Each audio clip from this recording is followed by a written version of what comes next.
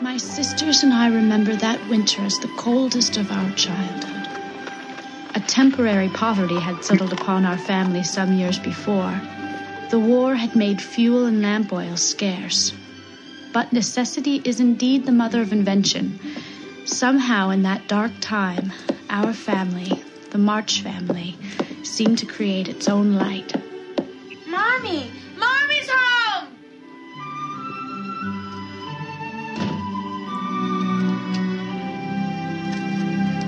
Mommy! Hurry! We waited. We've been expecting you for hours. Expecting Featherhead. Oh, Mommy, you're frozen. Yes, if you could see the people lined up outside of Hope House in this bitter cold. Your cheeks are so warm. Thank you, Cricket. You finished the Christmas bundles? So many this year. We were handing out... Oh, how was your cold? Better. That's good. We were handing out food as quickly as we could make up the baskets. Now, Miss Amy, what is this in my pocket? Father!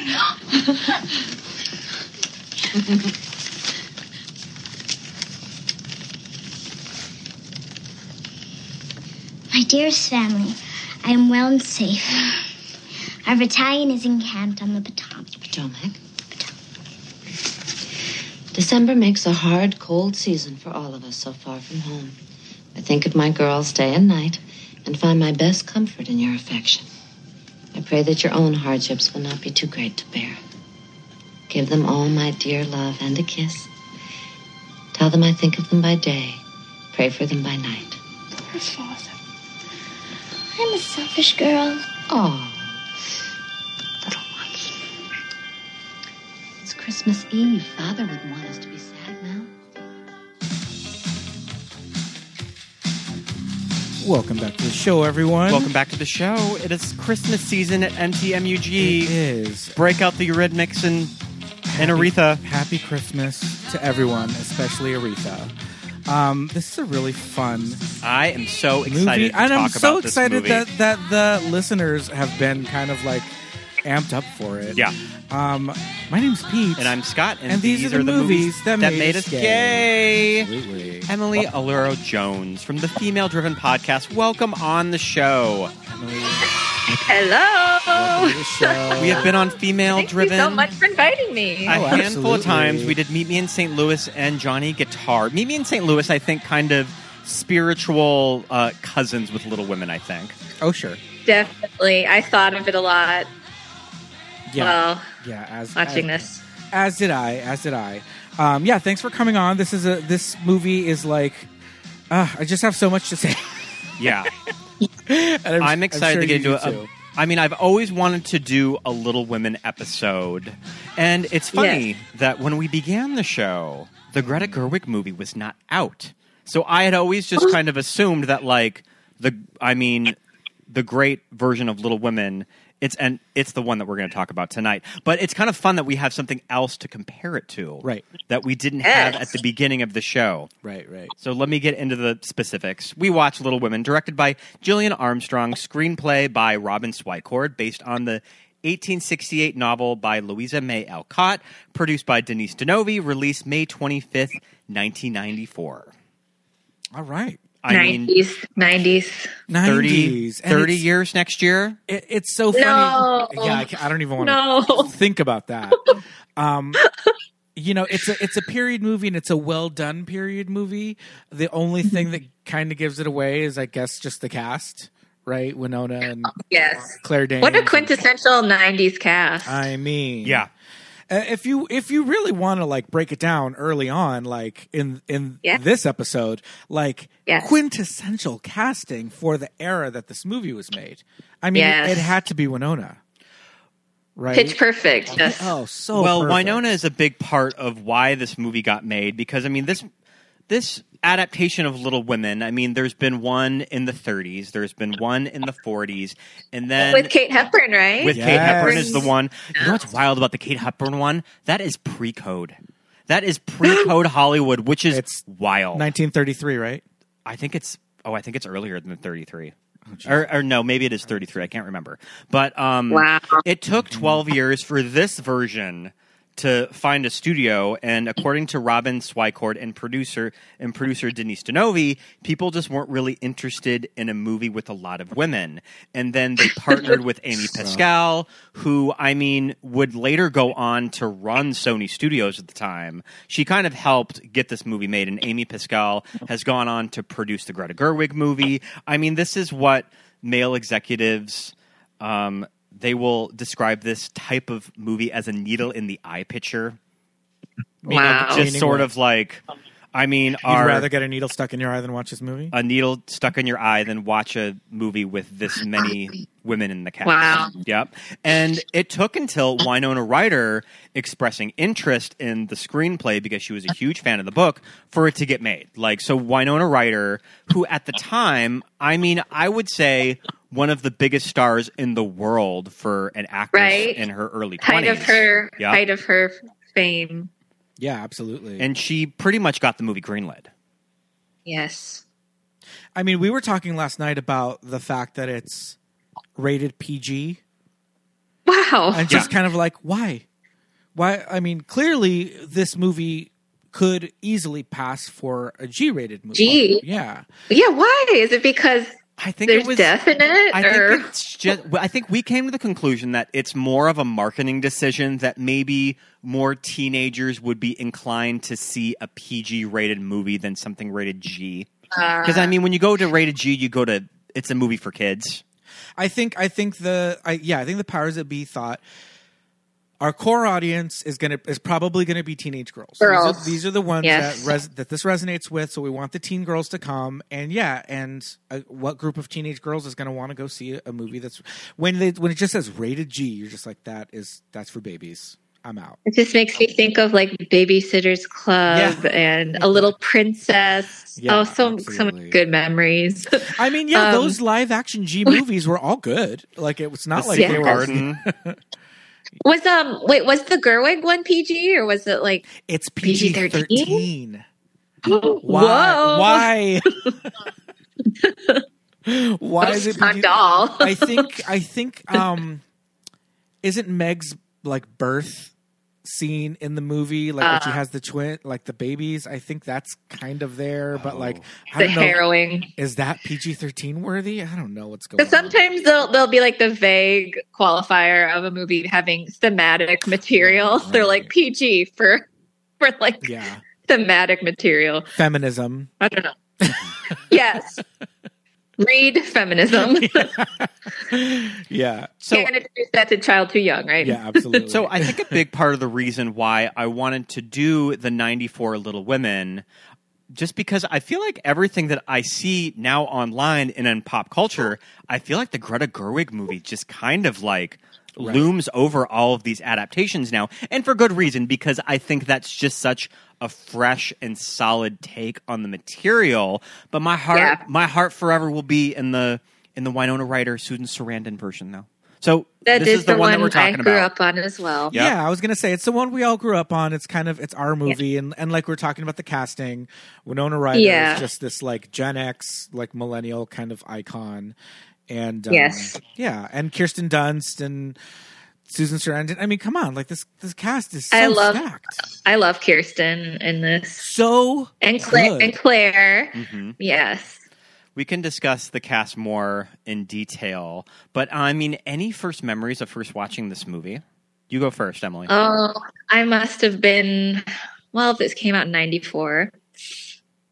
So I would have been like 4, 4 or 5. I remember watching it with my sister on VHS, and the parts that stick out in my memory the most are when Joe burns Meg's hair off. Like we would rewind that over and over again and just laugh. Yeah. And then when Amy falls through the ice, I always remember that part. And when she burns Joe's manuscript, I just remember being like beside myself. I just couldn't believe that she could do that. And I remember really enjoying the first part of the movie a lot more as a child. Sure. And I remember my sister and all of my little friends having a huge crush on Christian Bale. Oh my God. Yeah. Get out of here. Yeah. My favorite Laurie. We'll get into him more. But this is a movie that I like to describe as, Pete, I've sort of talked about this on our Terms of Endearment episode. This is like the movie that I would watch in my mom's sewing room. So this is the type of movie that my mom would rent probably from the video store, probably like 5 rentals for like $5 situation. Yeah. I remember a big stack of VHSs from our video store, and Little Women was there. And I have a specific memory of watching it with my mom in the sewing room. Okay. Of like, I love like when my mom would That's would work Yeah. on like sewing projects and stuff, she would usually have a movie on. And I remember watching Little Women with my mom. This movie, it's like a warm quilt. This movie is. Absolutely. But yeah, I mean, I've always loved this movie. I probably first watched this movie when I was around 10 or 11. And I think that there's just so much to appeal to me as a child. And kind of why I wanted to do it on our show is that I don't think the other boys that I was growing up with were watching Little Women. Obsessed with Little Women. They didn't want to see Little Women. Yeah, I feel like the other boys at school were not quite that taken by this material. But what I love about this version, and I think all the versions really get it really well. The Greta Gerwig version does too, but this version, I feel like that rambunctiousness of being around your siblings and just being your authentic Goofy weirdo, selves. Yeah. angry. Like the thing about hanging out with your siblings, I don't know how many siblings that you have. I have one older sister. You have one older sister. Okay. I have a lot of siblings. I have a lot of cousins as well. So I feel like the cousin situation can sometimes come into this, into play as well. But like, it's that thing where they're your best friend one minute, then they're your mortal enemy the next minute, and then you're back to best friends. And it's just that relationship that you're trapped in this house with them. Yeah.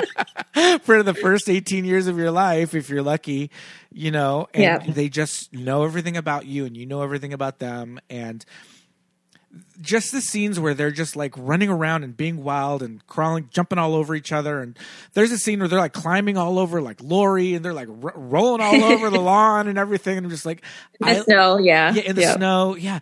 I just like it. It captures that so well. This movie, unlike, a lot of, other movies or television shows depicting families. I just love the feel that you get. And I mean, not to go too deep into the Greta Gerwig version, but I think she really kind of wanted to focus a lot on that. But I think that they really handle that very well in this, and it's in the material. Obviously, you can't. Yeah, you can't tell the story without talking about how tight. There's reasons why in 1968 this novel was so breakthrough. 1868. 1868. Yeah. Oh, I was going to say, wait, what? That there's reasons why this novel was so breakthrough at the time, because there wasn't a lot of serious material written for young people, and particularly like girls. Like young women. Of that, this isn't traditionally like a children's book. It's a movie for little women. And I mean, just kind of how empowering that would have been at the time. Right. Yeah. Do you think Louisa May Alcott invented YA? I mean, possibly. Very well. Yeah.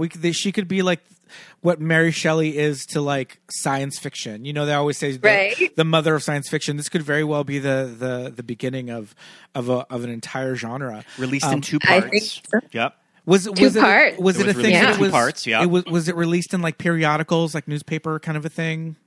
Like I know a lot of old stories were done like that way. I was just reading about it today. I don't remember if they said it was in a magazine, but all I ever know is it said she wrote it really fast, and it was written for money primarily. Okay. And she delivered part 1, and then 3 months later delivered part 2. Like I think right around the end of the year, like New Year's, Christmas time. Yeah. And I know that just sort of the reader response to it really had a big hand in the second half of the book, primarily with the relationship of Jo. Okay. Of that readers wanted to see her, because she always knew that she's not going to end up with Lori. But I mean, according to the publisher and readers, she has to end up with someone. They want her to get married. They do that really clever in the Greta Gerwig movie too, like at the very end, which is very meta and cool. that she included that at the end of that movie. So she has to marry this German professor. Right.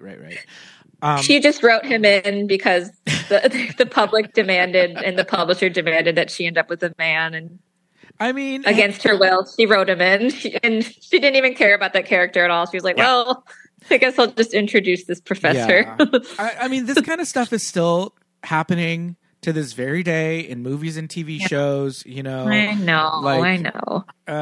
Sometimes like for the better. For Louisa, she was really close to this. This was personal. Right. She had sisters, and she had a dear sister that she lost that, was the inspiration behind Beth. And then she also never married. She didn't want to get married. And Joe is very much...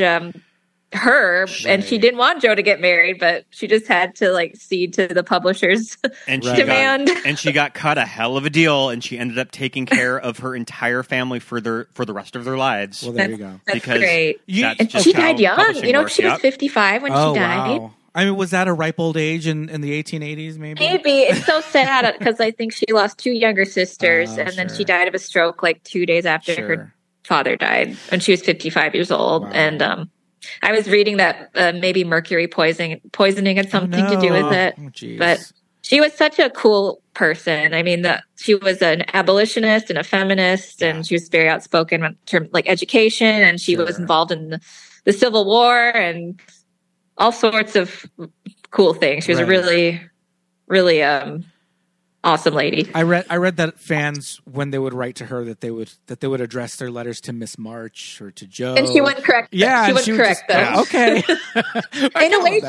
In a way, she is Joe. Absolutely. She was Joe. Yeah. So. Absolutely. Yeah. Before we get too into talking about all of the characters and a little bit of the story of Little Women, I think we have to recognize that this is. Let me count them all. Hold on. Okay. This is our 7th. Winona Ryder movie that we've done on the podcast. Ooh. So I feel like it's the most actresses that we've covered. It's Kirsten Dunst. Love that. Nicole Kidman. We've done a lot.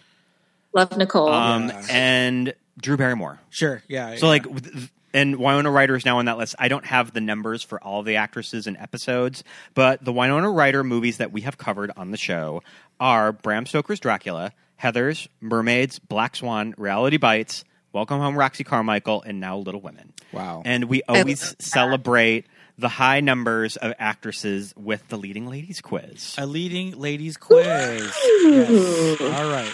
I mean, she's kind of like an older sister on the pod. Winona Ryder. She's an icon. She's an icon. She's a legend. And she is the moment. Absolutely. I just feel like at that time, like I said, she's like Gen X queen. If you were a teenager or adjacent, she was the biggest star in the 90s, in the early 20s at the time. She was the biggest star in the world. Red hot, right? I mean, so when we did our Black Swan episode, I was talking to Kristen, my co-host, who is unfortunately not here, but we were both talking about, well, what could we even compare Winona to? Right. Like Jennifer Lawrence, circa 2015, maybe? Sure. Like in that little brief span of time, but it was her. But it was Winona Jennifer for Lawrence years. was everywhere, just ubiquitous. Yeah. Right. But I don't feel like as an audience. I mean, I was young, and so I was just like, she's everything. So maybe I was biased, but I don't really think that there was ever that overexposure moment for Winona. I don't think it was ever a point where the audience was like, her again. I don't think we ever got there. I mean, I think that she probably got personally that she got burnt out in the early 2000s and that's too. fine. But I think for a lot of times for stars today that happens, with Jennifer Lawrence and with, even with the Florence Pugh, having to kind of take a step back or, Chris Pratt kind of a thing where it's just they're in everything. And Winona kind of was in everything, but I still feel like she really only took things that she wanted to do. Yes, she was very particular with her roles. So they were all kind of varied and different, and comedy here, a horror movie there, drama, Dracula, and so some period stuff, some edgier 90s stuff. Yeah, she did a lot. And I will concede her British accent in Bram Stoker's Dracula is not quite pitch perfect, but it's better than Keanu's. It's better than Keanu's. They're both given a little high school play, but that's why we love that movie. Yeah, but I mean, it was Heathers was everything for me, and so and Beetlejuice. So all right, let's begin. Let's do our quiz. So, can you two tackle kind of tag team the most known for on IMDb for one? Miss Winona Ryder. Winona Ryder's most known for on IMDb 4 movies that are clumped up at the top. Am I going first? Yeah. Well, guess one. Ooh, Beetlejuice. Beetlejuice is not there. Surprising. What? I will have to say the 4 movies I do think are quintessential Winona cinema too. So they didn't pick anything random. Quintessential Winona cinema, nothing random. I'm gonna say Reality Bites. Reality Bites is not there. No way! Wow, I can't believe that. Ugh, that gets a great big. I can't believe that. That's crazy. Reality Bites is not there. Okay, let's see another one. Emily, you pick another one. Little Women. Little Women is there. All right, it is the number 1 movie. The movie that we are talking about tonight. Okay. Is Bram Stoker's Dracula on there? Bram Stoker's Dracula is not there. We have so some hints for these. We have covered at least one of these. Okay. And these other 2 could be future episodes. Oh, good. Okay. Is it my turn? Yeah, it's your turn. Or is it? It's your turn. Heathers? Heathers is not there. Oh my gosh. Oh, what? We're striking out left and right. Let me give you some hints. Give us some years. So she made one of these movies in 1990, and her co-star was a very, very famous singer. I know it. Oh, go for it. Mermaids. Oh, yep. Mermaids. Have you ever seen the music video that her and Christina Ricci did for Mermaids with Cher? It's so fucking adorable. Yeah, I've seen the music video. I love it. It's so good. Okay, so we've got, so cute. We've got Mermaids and Little Women. Shoop songs? Yes, the Shoop Shoop song's so good. Okay, so there's 2 more. Okay. One of these was from the 90s. Actually, they're both from the 90s. I would think so. Oh. Okay, they're both 90s from the 90s. We got Mermaids and we got Little Women. And I think that they both qualify as Christmas movies. One of these would be up for debate. I think it's a Christmas movie. There is a holiday scene in it. Oh, no. Can you give us a hint as to Okay, so period? One of these movies, period piece? They are not both period pieces. One of them is her co-star ended up getting an Academy Award and kind of walked away with the movie. And that was probably not the idea when they made it that this would be the breakout role. The co-star walked away with the movie. And she won an Oscar. Wait, is it Edward Scissorhands? Well, that's not the movie I'm talking about, but that is one of them. Oh. Okay. So Edward Scissorhands is in her most known for. Okay, so we've got Edward Scissorhands. Holiday scene. Little Women, Mermaids, and Edward Scissorhands, and there's one more. Her co-star won an Oscar. Oscar. I'm like, what movie? Her co-star won a supporting actress Oscar. It's not the House of Spirits. No. It's not The Age of Innocence, is it? We're going late 90s. Late 90s. It is set in the 60s. Late 90s. Oh, it's Girl Interrupted. Girl Interrupted from 1999. Angelina Jolie. No, that's the 90s. Yeah. Angelina Jolie. And, Angie kind of deservedly got the Oscar. She's really good in it. Yeah. I do think that it's one of Winona's best performances. Is in Girl Interrupted. I think that she went really edgy. Good in she it. kind of pushed herself in that one. Absolutely. And of course, that's in the top. Her most known for. I see it every time I go to her page. It's right that poster. Okay. I still can't believe Heathers is not in. Heathers is not there. My gosh. I guess the substitute is Edward Scissorhands. Sure, too. that's her big, Maybe it's the Johnny Depp factor. Yeah, I agree. Oh, all right. That's crazy. But just doing that game, I'm like, wow, she was in so many iconic movies. She's been in some bangers, but I think it's a pretty solid most known for. Though. Yeah, very good. Do you know what her legal last name is? I do. Pete. I don't. I want to say that Winona Ryder's actual last name is Horowitz.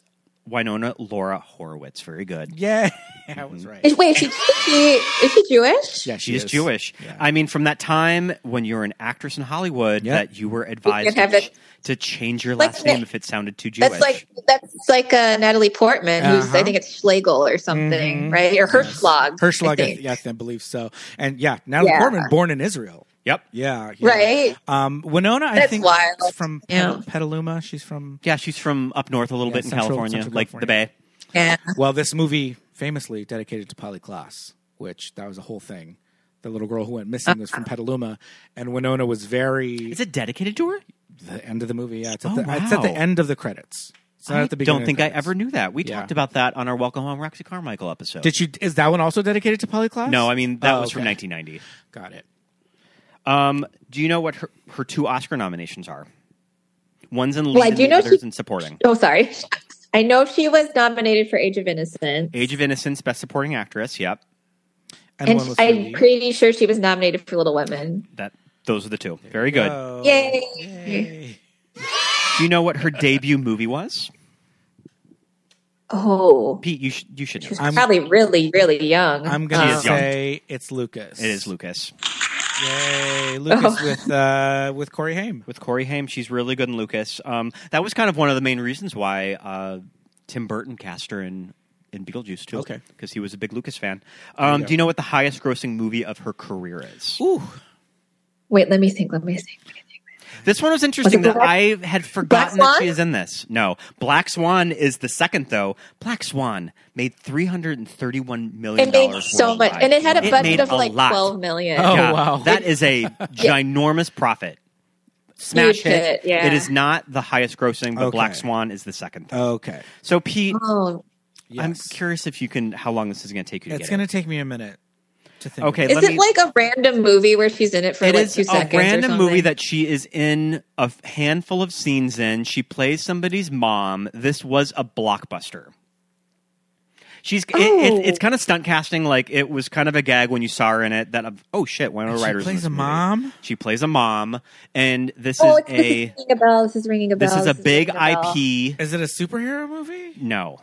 This is a big IP that she grew up on, and that's why she wanted to be in the movie. Oh gosh, why do I not know it? Pete, think of the tattoos on your arm. Oh, Johnny! Wait. Oh, I was going to say I was thinking Johnny Depp's tattoo. Not the Wino Forever. Not Beetlejuice. Wino Forever. She's nobody's mother in Beetlejuice. What are the tattoos? Okay. It's J.J. Abrams' Star Trek 2009. Star Trek 2009. She plays Spock's mother. I remember that now. No, I do remember. Well, yeah, you kind of forget that she's in it. Yeah, so that it counts because she is in that movie. She plays Spock's mother. Wow. Oh goodness. Winona Ryder had a big 94. Yes. So the year that she made Little Women, she voiced a character on The Simpsons. What is the name of the character? One of my favorite episodes. I think this is one of my favorite guest starred episodes. Oh, Scott. I don't know because I'm not a Simpsons. Lisa's rival. The episode is called Lisa's Rival. She plays Lisa's rival. She plays a girl who comes to Springfield Elementary and is in Lisa's class, and she's as smart, if not smarter. She plays a saxophone just a little bit better, and she gets first chair.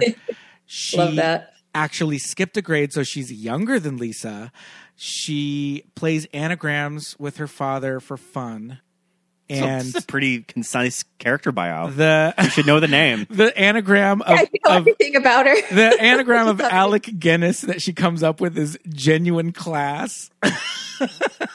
But the name of the character is... Is it like a joke or a reference? No, it's not. I was just curious if Pete could get this. Because they keep Allison on as a background character, like all Allison. throughout now. Allison. I just gave it away. You just gave it away. Allison Jones. Allison Taylor. Allison Taylor. Mm-hmm. Oh gosh. No, I wouldn't have got that. But I knew everything else about the episode. Yeah. I knew her anagram of Alec Guinness. In great detail. I didn't think about the anagram as a question, but that's pretty good. She was also in the movie Reality Bites. Yes. Do you know the character name of her in Reality Bites?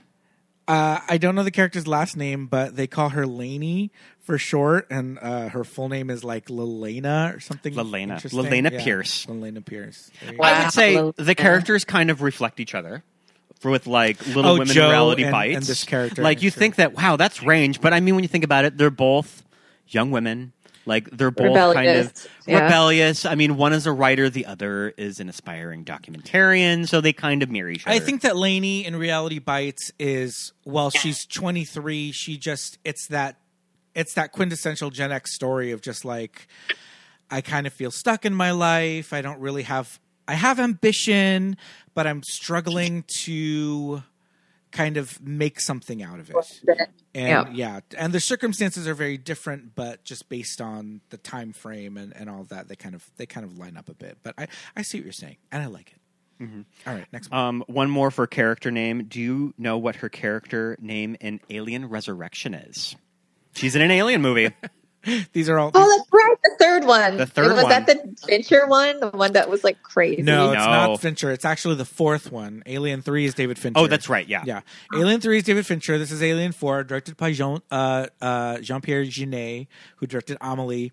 And she plays an android by the name of Call. Very good. Are you just an Alien stan? Have you seen all of the movies? Absolutely. Including the reboots, Prometheus and Alien Covenant. Alien Covenant. They're making the FX show soon. They are. Yep. And there's actually an Alien game that is on the PlayStation Network that I'm kind of wanting to download, but I'm kind of hearing it's not that great. So we'll see. Oh. So Winona Ryder was such a huge star in the 90s that she did either turn down or was nearly cast in a handful of pretty big movies that I'm curious to see if you can get. Do you know what a Tim Burton movie was that she turned down after Edward Scissorhands? Offered to her point blank that it is yours if you want it. And she turned it down. She said no. What was he making after, like... Well, you're not saying direct the next one after Edward Scissorhands. No, you're just like Tim Burton movie. Post Edward Scissorhands. It wasn't like one of the Batman ones, was it? No. Sleepy Hollow? Sleepy Hollow. Oh. Probably just because it would be working that. so close with Johnny. an ex-boyfriend. Sure. But I can totally see Winona as the Christina Ricci character role. Yeah. Her former co-star. Yeah. Christina Ricci. Small world, right? I mean, right. Yeah, how about that? That's I didn't even think of that.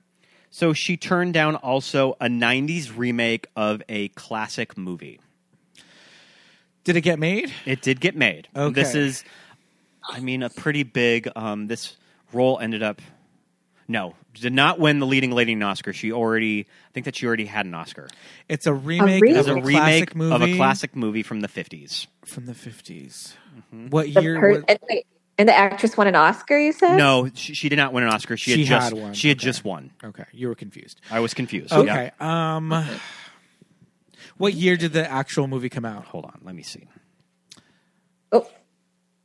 Yeah, I think we're gonna have to need more. We're gonna need more context for this one. The remake came out in 1995. The original came out in 1954, and the original stars Audrey Hepburn and Humphrey Bogart. It is directed by Billy Wilder. Oh, Sabrina. Funny Fate? Sabrina. Yep. Sabrina, duh. It ended up going to Julia Ormond. Yeah. Okay, she was offered Sabrina. She was offered Sabrina. Okay, I didn't know that. Interesting. I like it. So this is a famous Hollywood story that I do not know it's true. I don't think either of them have ever gone on the record saying that it's real. Actually, maybe Winona has, but I'm curious to see if you can get it. What role did an actress allegedly steal from Winona after she saw the script sitting on her coffee table? I've always heard this story. It's kind of shady. I don't think it's completely... It's not Titanic, is it? It's not Titanic, even though I'm sure that Winona was on the short list of roses, though. I think she was. I believe she was. Wow. Yeah. So this is a movie made pretty close to Titanic. And the woman who actually starred in it, has she told this story? Saying, I don't know. I stole the script? But I've always read this, and I know that the actress that allegedly stole the script was up for Rose in Titanic, and she was very close to getting it. She did a famous screen test with Matthew McConaughey. Wait, is it Gwyneth Paltrow? It is Gwyneth Paltrow. Do you know what it was for? Shakespeare in Love? Shakespeare in Love. Yeah. I don't know if that is real. I like to think it's real. I love that. I mean, it totally makes sense that they would have been palsing around New York at the time. Yeah. And Winona Ryder was probably considering Shakespeare in Love, and she just had the script in her apartment or wherever she was living at the so time. funny. I wonder, though, I love stories like that. Yeah, that's a good one. Okay, so one more. This she We was forgive rejected. Gwyneth, right? I don't know. She was rejected You won an for Oscar for it. She Yep. She was rejected for a role in a Tom Cruise movie because the director thought they looked too much like brother and sister. I can see it. I can see it. Do you know what it was for? Okay, so it was a love interest. God, love it. Wait, he was in so many movies. I know. Oh Big Tom movie from the 90s. Which one could it have been? Big Tom movie from the 90s. So, romantic. Like how old? Can you tell us how old Winona was? Like at the time? Was it, she would early probably 90s? have been. She probably would have been in her mid to late 20s at the time. It's not like one of the Mission Impossibles, is it? No. It's not Far and Away, is it? Nope. No. It was Nicole and Tom. Yeah. So not the race car one. Tom ended up getting an Oscar nomination for this movie, and he was probably very close Jerry to Maguire? winning. Jerry Maguire. I could see her in Jerry Maguire, but I mean, I guess they could read his brother and sister. I like Renee. I think Renee's really good in it. So Renee's good. Yes. So yeah, that's our leading ladies quiz for Winona Ryder. Yay, leading lady quiz. I'm trying to get this down to pause down. There we go. It was fun. That was fun. That was fun. Seven movies and counting on the pod, and we'll probably get to a couple more. So speaking of kind of the numbers of our podcast, this movie is directed by Gillian Armstrong. Mm-hmm. She is a New Zealand director. Her big breakout movie was My Brilliant Career with Sam Neill. That she was kind of offered. Judy Davis. And Judy Davis. Oh. Yep. So I think that they were in the right mindset at the time that Denise Denovi wanted a woman to direct this movie. Mm-hmm. And I mean, that was kind of an international breakout, was My Brilliant Career. So she ended up directing Little Women. So I was looking at our numbers on our podcast I was curious, how many movies by female directors have we talked about on the show? And surprisingly, I was thinking is this going to be something sad? Like we've only talked about 5 movies or something in the 200 some episodes, but we have talked about 21 movies directed by women. Okay. Awesome. Which is kind of cool. Out of 220? Out of 220, I mean, I don't know what percentage that is, but it's probably a lot more than other movie podcasts. Mm-hmm. So I think you're right. Mm-hmm. Yes. But yeah, I mean, we have kind of a fun list of movies directed by women. I mean, Barbara and Yentl, Clueless, the Brady Bunch movie. Yentl. We've done 2 Sofia Coppola movies. Okay. Yes. Party Girl, Grease 2, yeah. American Psycho. We have some kind of random movies of our catalog directed. Wait, you did 13. We did right? 13. Catherine Hardwicke. Yeah. And the one, damn it. The Village People movies. Catherine Bigelow, right? You've done Catherine Bigelow with I don't think we've done a Catherine Bigelow movie on the show. We should. Yeah. What's like a Catherine Bigelow movie that we could talk about? What was that crazy surfing one? The homoerotic surfing Point one? Break. We have to talk about Point Break that would next be the year one on that the we show. would do. That's probably the one that we would do on the show. And our most downloaded episode, it's Barbie. Yeah. Greta Gerwig, so topical. Greta Gerwig. So yeah, I mean, just kind of a shout out to Gillian Armstrong. I know that she hasn't done anything big in the past few years. I mean, was she doing TV? She might be doing TV. I saw that she directed the Charlotte Gray with Cate Blanchett, and that was seen as a major disappointment at the time when it came out. So she doesn't work a lot in Hollywood anymore, but she directed Little Women. Work. Mm-hmm. You know what? If you can say that you directed 1994's Little Women, I think you have accomplished a lot in your life. Absolutely. I agree. Okay, so we've talked a lot about Winona Ryder. Let's break down some more of these actresses. Well, I do want to say that this movie fits into Winona Ryder writing in a journal cinema. Yeah. Because she does, because I was watching her write and I was like, oh, that's that very specific Winona Ryder, like the way she holds a pen. And I was like, why do I know how Winona Ryder holds a pen?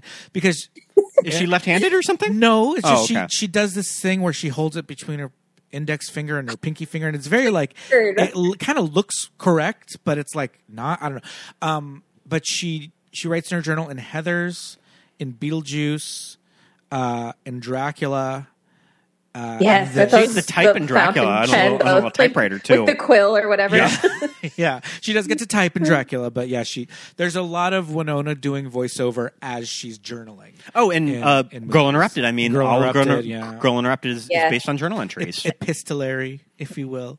But yeah, I was like, oh, this falls into the the Winona journaling cinema, which I love so much.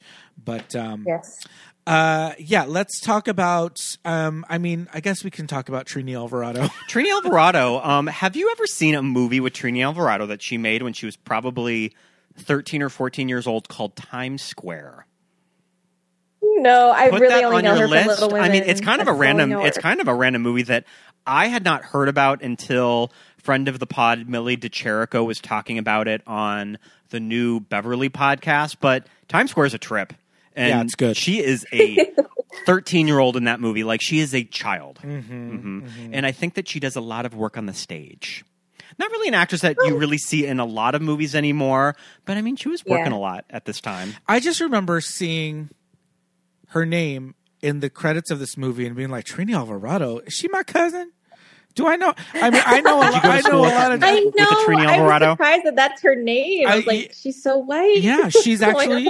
Yeah, she's actually Puerto Rican, mother and father. Oh yeah. Wow. She's Puerto Rican. But wow. very fair, which just goes to tell you, being Caribbean and Latin Caribbean, it's like all over the place. You can be very very like when Rita Moreno was in West Side Story and they painted that awful makeup on everyone, and she was like telling them like, no, I'm actually Puerto Rican. Different skin tones in Puerto Rico. What are you doing? Yeah, she's like, I'm one of the few actual Puerto Ricans on this movie, and you don't have to darken me up. But I remember seeing. And in junior high or whatever when this came out. No, I was well into high school by '94. Yeah. And just thinking, Trini Alvarado. I have like aunts named or like cousins named Trini, like it's short for like Trinidad, and and Alvarado is just a Latin last name. So I was just like, Trini, that's so interesting. Which one is she? And I was like, oh, she's that one. She just looks like one of the girls. I remember her after this movie. I remember her from an early Peter Jackson movie called The Frighteners. Yeah. With Michael J. Fox. It's not the best movie out there, but it's a good, I don't really care for it. Scott doesn't care for it, but it's early Heavenly Creatures, Peter Jackson. It absolutely is. I think that it's in the years after Heavenly Creatures came out, actually. I think it was this big, like, wait, have you done Heavenly Creatures? We have not done Heavenly Creatures. Do you know what's funny about Heavenly Creatures is we were very close to doing it the week that we were going to record it with our friend Zoe, and Heavenly Creatures is one of those movies nowhere to be found on streaming anymore. Yeah. That's crazy. Oh my God. Like, there's just something weird about the rights of that movie that you cannot digitally stream that movie anymore. You need a physical copy of it. Which we don't have. No, we do. We do have We actually do have a physical copy of it. Never mind. But I just decided not to just to hold off doing it for right now until viewers can get a hold of it. So Trini is in The Frighteners, which is 96, so it is after Heavenly Creatures. But I just like it because anything we can get our hands on with Michael J. Fox, I'm here for. Keep him safe at all costs. Yeah, you know what I mean? We love Michael. It's a fun, it's a horror comedy, which there just aren't enough of. It's Peter Jackson, so I just have this soft spot for it. But in the long run, it's flawed. But she's in it and she's great in that, but that's really all I know her from. I remember her from Little Children. She is one of the mothers from the park in Little Children. The Todd Fields. Todd Haynes. Todd Fields. Todd Fields. She's with Kate Winslet again, right? Yeah. Kate Winslet in that one. But she plays Meg Mart. She is the eldest sister. I was gonna say, is Meg anyone's favorite? Sure. No. No, not really. Really?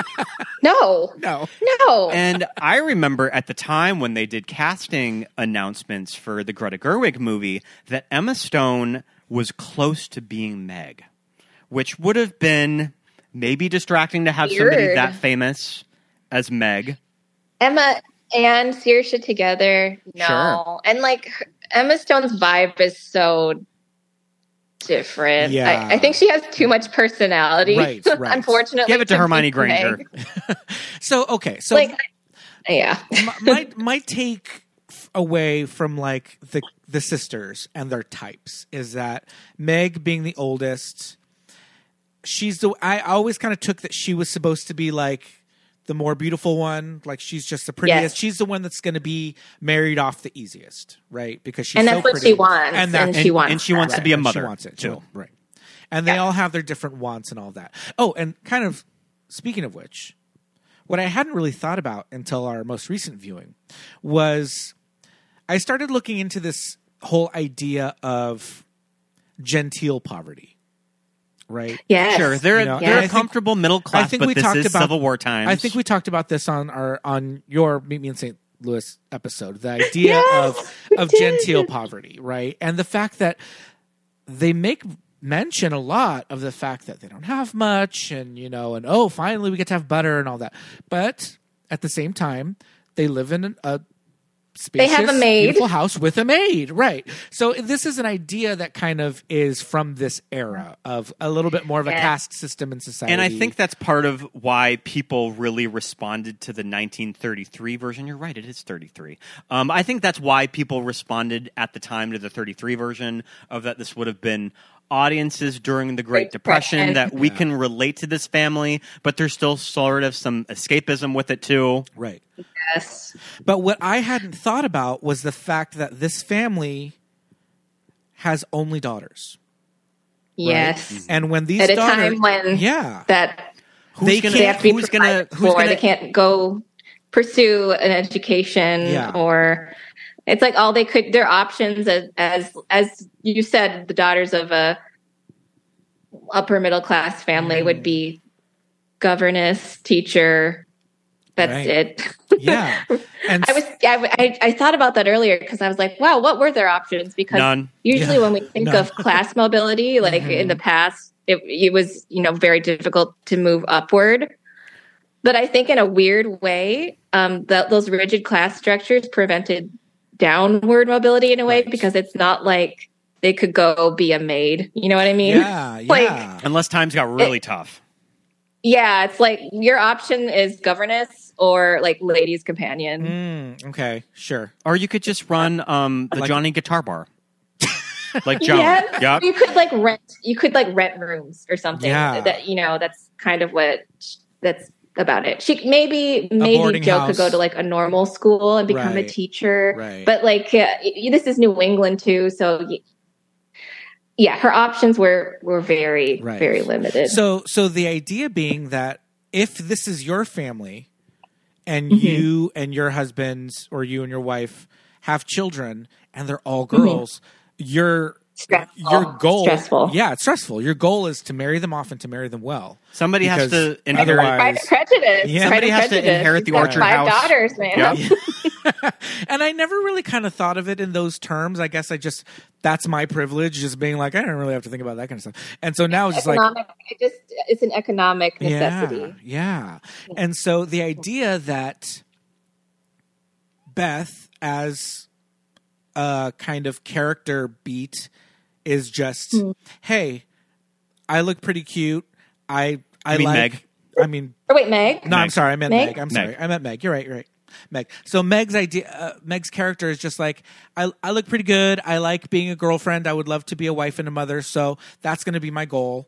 And that's my kind of character arc. And it's like, that's probably fits pretty well into a lot of... That's kind of every woman. Girls were kind of bred, that's what girls were bred to do. Yeah.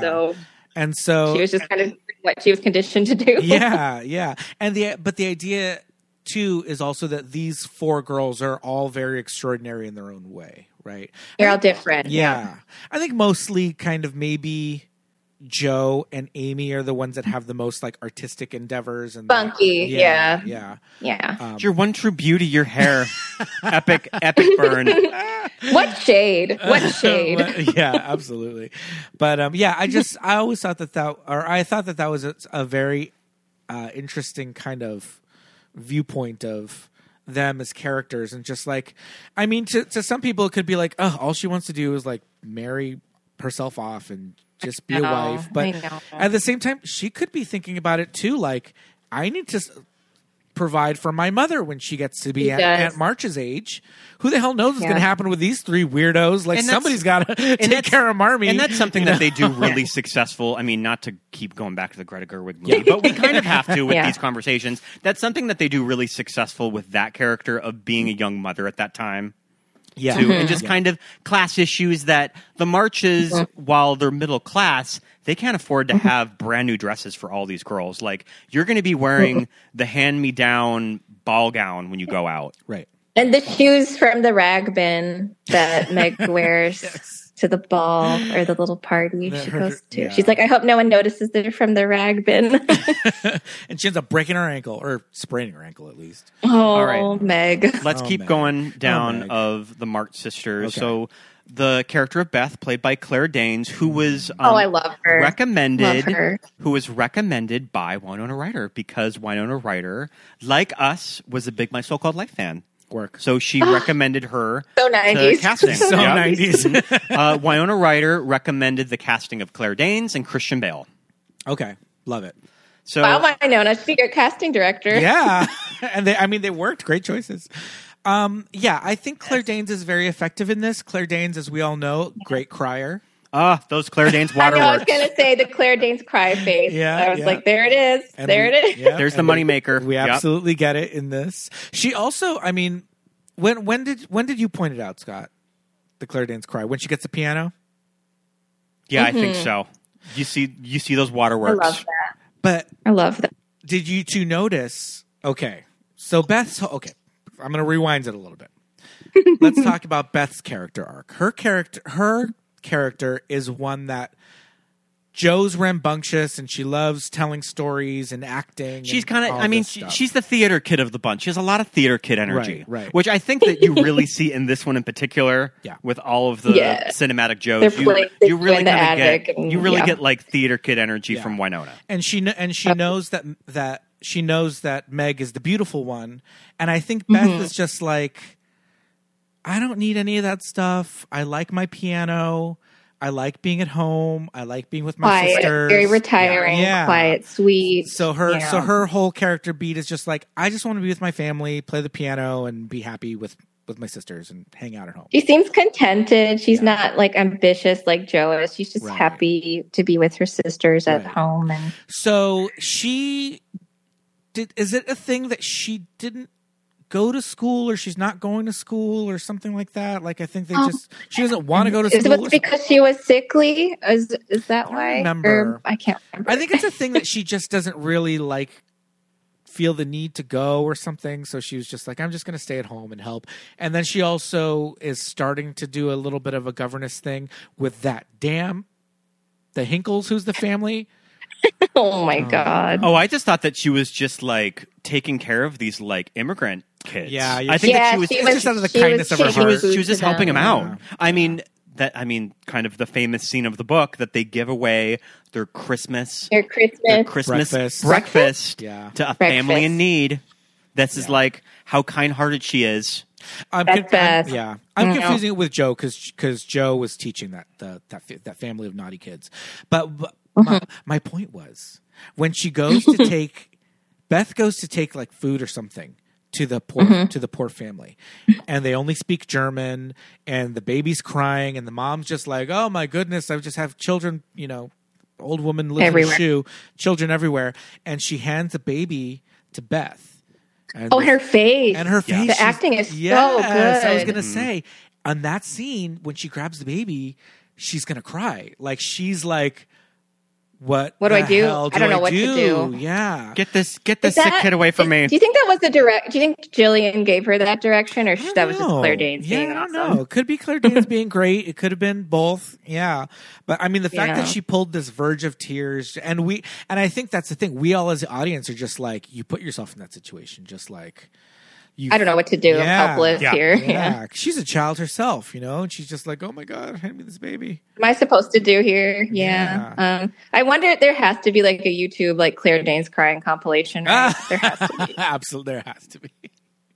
Like, she's a terrific actress, but she does cry in a very specific way that's not like character specific. It's just Claire Danes. Claire Danes specific, absolutely. Yeah. Speaking of like in Romeo plus Juliet, and even on Homeland, she just has that Claire Danes crying face. I mean, speaking of Claire Danes crying, there is a scene with Claire Danes that I will kid you not. Every single time I watch it, I will get misty-eyed.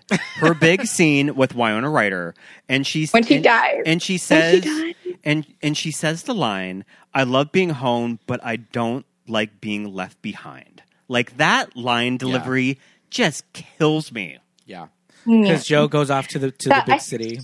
I thought you were going to say it was when she was dying, because I cried.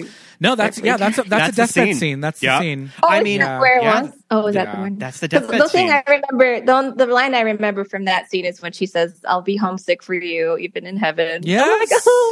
Oh my gosh! It's right before she says that line. Now, listeners, I hope you're not upset that we spoiled this 150-year-old. story. But if you're a fan of Friends, Emily, I don't know if you watch Friends.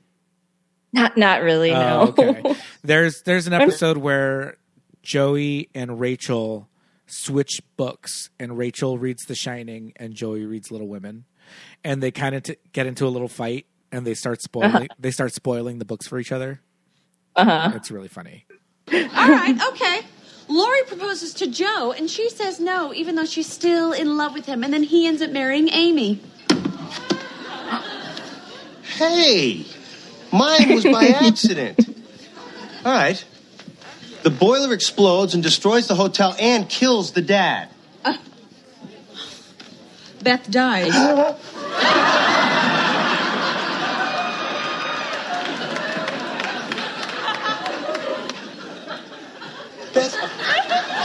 Beth dies?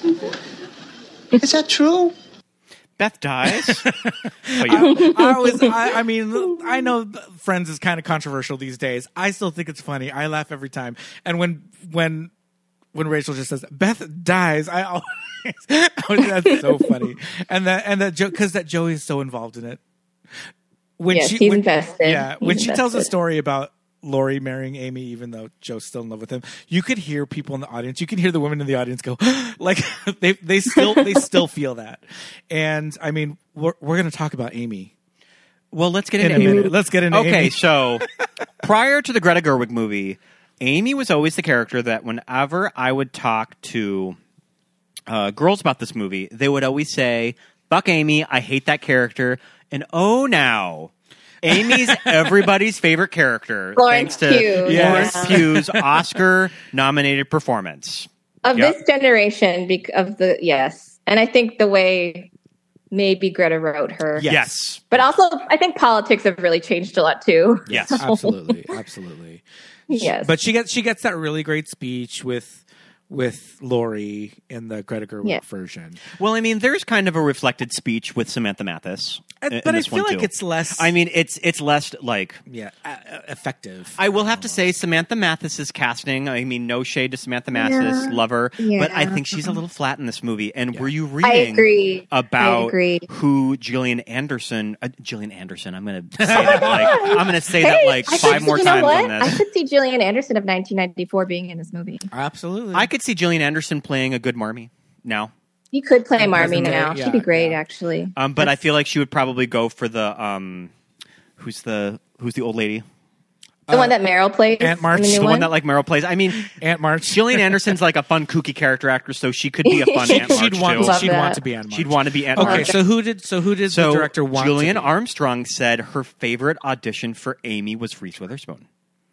Okay. That she thought that she was most impressed with Reese Witherspoon's audition, and for some reason the casting director just went with Samantha Mathis. Reese, yeah. I wonder. It's so crazy though.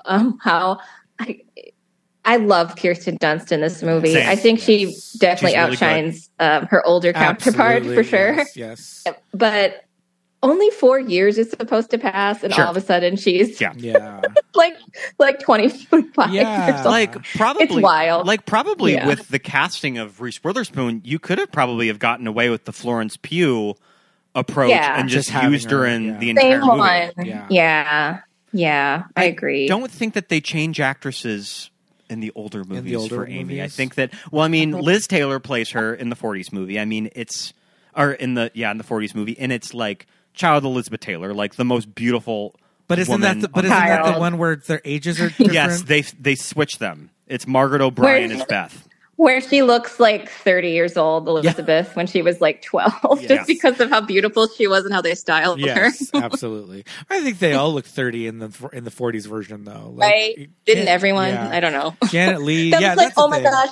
This is like sidetracked, but when we did Harvey Girls, and I learned that Angela Lansbury was like 20 in that. Gosh. It's that Angela face. She's always read like that her entire career. She looks 35. Oh, absolutely. I mean, she's beautiful in that movie, but I could not believe she was like 20 years old. Yeah, no. But I know that Kirsten Dunst was a last minute casting. I think that they held off casting the younger version of Amy until the last minute. They may have even been shooting some of the movie, and the casting director had word that a movie, Interview with the Vampire, was being shot at the moment, and the little girl from Interview with the Vampire have to see this girl. Was really good, and you have to see her.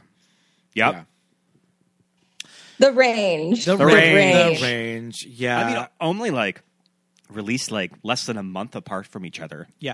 It's interesting that Kirsten is so good. She's so dynamic as this character. She just gives her such a personality. And it's just it's just all gone. It's gone. It's gone. I think that really is the performance, I think, unfortunately. But because you could say that, you grow out of, these little childhood eccentricities. She had been like spending too much time with Aunt March. But I mean, I think it really does come down to the performance, and I don't know, maybe. Florence Pugh. I mean, what a powerhouse actress, and one of the greats. She's going to be one of the greats of her generation. So, and she definitely did something where the early scenes, the younger Amy, she was playing it a little bit more, a little younger, a little bit more juvenile. But then you still, I don't know if it's just because it's just her that we're able to kind of marry the two. But something about seeing her later on in this one, I was just like, I agree. There just seems to be a disconnect. It literally is two different people, but I think if she could have matched the performance better or just the direction, I don't know. I'm not sure what went wrong. And it's just that Amy has a lot of fun little things because she's the kid. She gets like the little kid kind of stuff, the things with the limes in her desk and, talking about how, and just those weird little things that are like popular at your school that don't make any sense and for no reason. The limes? Yeah. Where she's like, my limes. Yeah. All the girls have to have limes in their desk and all this stuff. And I love the beat, and they don't really explain it. You have to listen carefully. But she has a clothespin on her nose. Oh, and yes. She's trying to change the shape of her nose. She's trying to make her nose thinner. And she never says like, I hate my nose. I wish it was thinner. She just walks around with a clothespin on. She's just doing it. And then Joe the stupid shit that kids do. The stupid shit that kids do. And then Joe kind of offhandedly mentions it. I had a friend who would do that to her nose. But she would just like press on it with her fingers like this. Yeah. She would put a clothespin on it. But it's like I knew kids who like, when I got braces, there were kids who would be like, I wish I had braces. I'm like, why? Why do you wish you had braces? Or I want glasses. Yeah, I want glasses. I want a cast. Just wanting to have a cast. Like, what? I was probably one of those kids. Attention, people like write on it. When she gets her hands like slapped by the mean teacher after dropping her lines in the snow. Yeah. Okay, well then let's talk about Marmee. Let's start talking about the casting of Susan Sarandon. So when you listen to the commentary, Jillian flat out says it was between Meryl Streep, Susan Sarandon. Wow. Of that, those were the two. That it was either one of them was probably going to end up with this role, and they offered it to Susan. Susan initially was hesitant about taking it just because it would have been about around the time that her kids were going back to school, but she ultimately took the movie just because she was a working mom at the time. She wanted a movie that her kids could watch, and she just really responded to the source material. But yeah, I like her take on Marmee, and definitely like add some 90s feminism with this character. Sure. To that was probably Sarandon, probably a little missing from the other adaptations. Yeah. Young ladies are unusually active, Mrs. March, if I may say so. You may indeed, Mr. Brooke. It is my opinion that young girls are no different than boys in their need for exertion. Feminine weakness and fainting spells are the direct result of our confining young girls to the house, bent over their needlework in restrictive corsets. Yeah, I think, and then she bears. I think she bears a closer resemblance to the girls cast as her daughters than Meryl would have as well. Since they're all dark hair. Susan and Winona, for sure, I think, really. Yeah, definitely. Okay, so I've always just been like, what the hell is Marmee? What the hell? What is this? What is this word? What does this mean? I don't get it. And then, offhandedly, when we're watching this, I was like, do you think in like the real ye olden Little Women days that these girls would have all just sounded like Katharine Hepburn or like Jacqueline Bouvier and just had that New England accent and just say, mommy. So listen to this. This is in the IMDb trivia. Marmee is probably Louisa May Alcott's version of mommy. She was non-rhotic, meaning that she did not pronounce her R's along with her fellow New Englanders. New England. Yeah. Mommy. So she would have pronounced... That just reminds me of Katharine Hepburn in the Philadelphia Story. Yeah. Like, it was Yeah. So she would have probably pronounced Marmee as mommy. Mommy, the American pet name for mother, hadn't been written in formal literature at the time. I love it. Mark Twain had used Ma and Pa in Tom Sawyer and Huck Finn, but no one had written out the word mommy in a formal book like this. This was the first time. So Alcott's New Englander guess could have been that the spelling was Marmee. Although the movie's actors pronounce it Marmee, it should probably be pronounced mommy.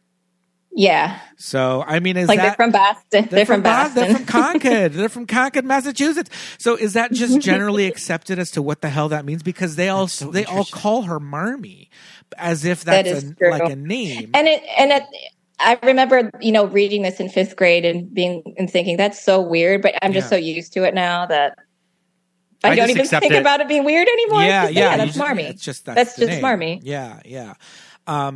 It's always just stuck in my craw. Like, what the hell? Like, I don't think that these girls would be so familiar that they would call them, if her name was Marmee, that they would call their mother by their name. And then I think that the maid says, like, your Marmee is home. Like, I think there's a line that's like, it is weird. And she says, your Marmee, So I'm like, your Marmee. Your Marmee. So it's just like your mommy. Your mommy's home, That's just like in all of those, hundreds upon hundreds of Jane Austen adaptations when they always address their mother as mom, but it's just the British pronunciation of ma'am. Ma'am, yeah, exactly. Mom. yeah. That kind of like regional dialect stuff is always so interesting to me. Yeah, and exactly saying mom, but it's ma'am, but it sounds like mom. And I think that's how you were supposed to address Queen Elizabeth. I think you were supposed to say mom. Oh, it's mom. Right? It's mom, not ma'am. As in ham, and not mom as in farm. I remember that from the Queen with the Helen Mirren. Wow. Yeah. It's a whole thing. Yeah. So Marmee. I think it's like Your Majesty first, and then ma'am, or something like that. Right. Yeah. But but we love. I mean, 90s Susan Sarandon, top of her game. Controversial figure now. Controversial figure. Always. I mean, she's always like... Yeah. She's always been outspoken. She's always been outspoken. Yeah. She's always known how to press people's buttons. Yeah. On the right and the left. Yep. Exactly. Yep. Absolutely. And I think that's She's probably... a controversialist. I mean, that's probably why after the Oscar win for Dead Man Walking in 95 that you do not see her back at the Oscars after that. Oh, okay. I know. Have you seen a movie I really love her in is The Meddler? Oh, with Rose Byrne? I have not seen The Meddler. She's so terrific. I think you should see it. I think you'd love that movie. Might be a good one for the show. It's so good. I'm not familiar with that one. I'll have to check it out. Yeah. All right. Okay. We can talk about Laurie. Oh my God, Laurie. Okay, so this is Christian Bale. I will go on the record. Favorite cinematic Laurie. Like, I think blows little Timothée Chalamet. I will not stand for this Timothée erasure in this house. I know. Like we all love twink icon Timothée Chalamet, but I mean, just that baby face of Christian Bale in this movie. I agree. That looks so young. Well, there's something so very cute. gentlemanly about him, and I believe him as a young man of the 19th century. Whereas with Timothée, I'm like, no, I just see him as Timothée Chalamet. And I mean, maybe there was just something about me as a kid that responded to this character because he liked to hang out with girls, and he was kind of cool with it. He loved being a part of the March family. The March family and the theater group up in the attic. I love that scene. Yeah. Mm-hmm. Okay. Emily. Yeah. Is Laurie in love with Joe? Does he want to marry her, or is it just kind of like he wants to be a part of the family? I want to be part of the family. Well, do you think? I do think that's definitely a part of it. I think that's why he married Amy. Right. I don't think that was a love match. Yeah. I think he just wanted to be connected to that family for the rest of his life. Yeah. But I do think he loves.